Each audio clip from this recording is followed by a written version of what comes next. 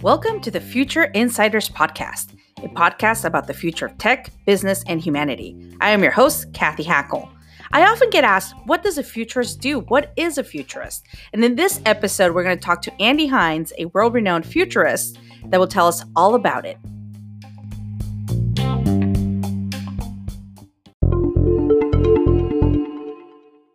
Okay, guys, so I've spent the last week here in Houston working on my foresight, my strategic foresight professional certificate from the University of Houston.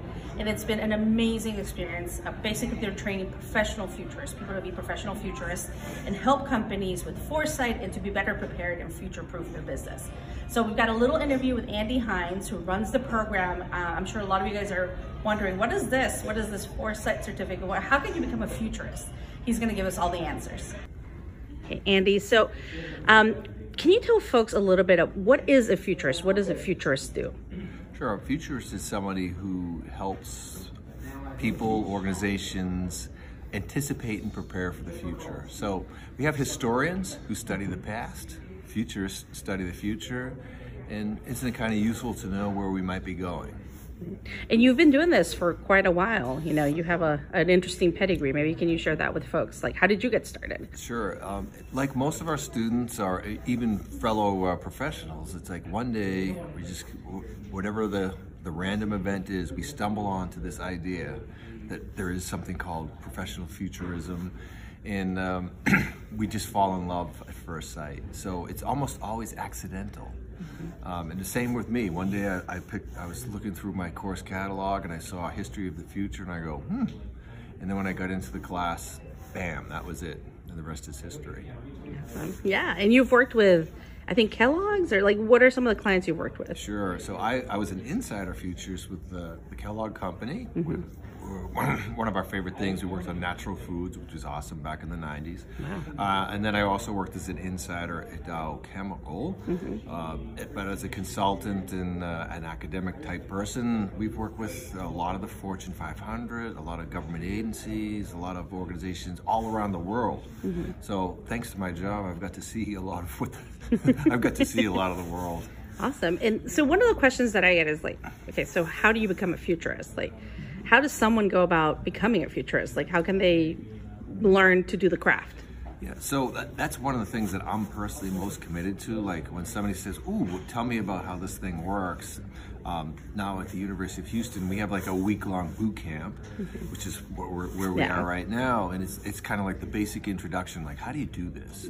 So we all think about the future, but what we try to do is to sort of give a set of tools and techniques so that you can think about it a little more systematically and hopefully a little better. So you can come do the week-long boot camp. We also have something called a grad certificate where you can take 4 courses, or if you really, really want to do this right, and just kidding around, is a full master's. It takes about a year or 2 to do that. So there's lots of different options depending on how involved you want to get. Awesome.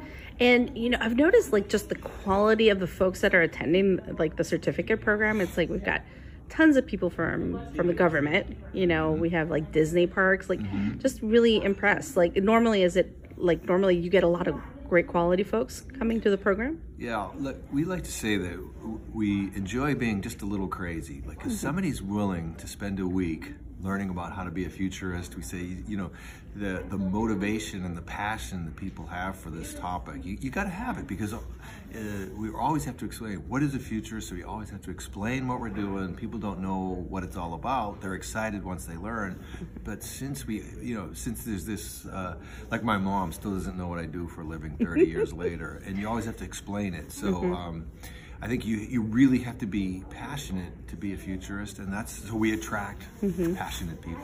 Do you feel? I feel like you have the coolest job. Yeah. Like, do you feel like that sometimes? Absolutely. So I'm a little bit rare in that right out of undergrad, I went and got the degree here at Houston that I now teach in. And so my only real job has been as a professional futurist. And I just hit the 30-year mark this year. And now I laugh, like someday I'm going to have to get a job. I hope not. I hope not. So I hope I can hang in there, right? But yeah. Awesome. I mean, it is, I mean, to be fair, it is really hard work. I mean, it's not easy work, but it's a lot more fun than a lot of other Yeah. That's something I learned. Like there's framework, there's an academic part of it, and on how to actually do the research, which I found really enlightening. So if folks, let's say if someone is really interested in possibly attending like the certificate program or learning more about the master's, like how can they find out more information? Yeah, probably the easiest thing is we have a site, Houston Foresight, all one word.org, and that has all the basics about the different kinds of programs and things. You can always just shoot me an email, ahis.uh.edu, or just see me in LinkedIn. Yeah. It's we are super excited to have people ask us questions. So please, right? That's what we're here for. Do it, people.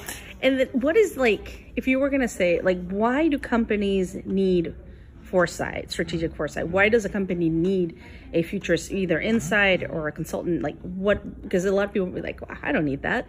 But in reality, now, we know they do. But what would you say to them? I've over my time now as a professional futurist, I've seen a lot more organizations going, boy, the world is crazy, and it's not going to become less crazy. It's uncertain. Uncertainty is the norm.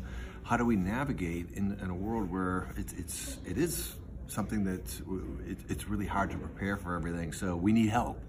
I think one of the things we'd like to do as futurists is to work with organizations before the crisis, but a lot of times the first time an organization comes to a futurist is when they're in trouble. Yeah.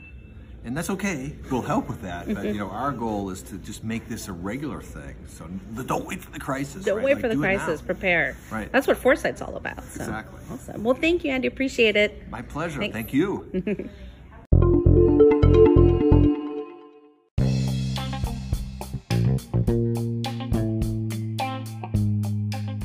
Thank you for listening to this episode of the Future Insiders podcast. Please don't forget to subscribe, and I'll see you in our next episode.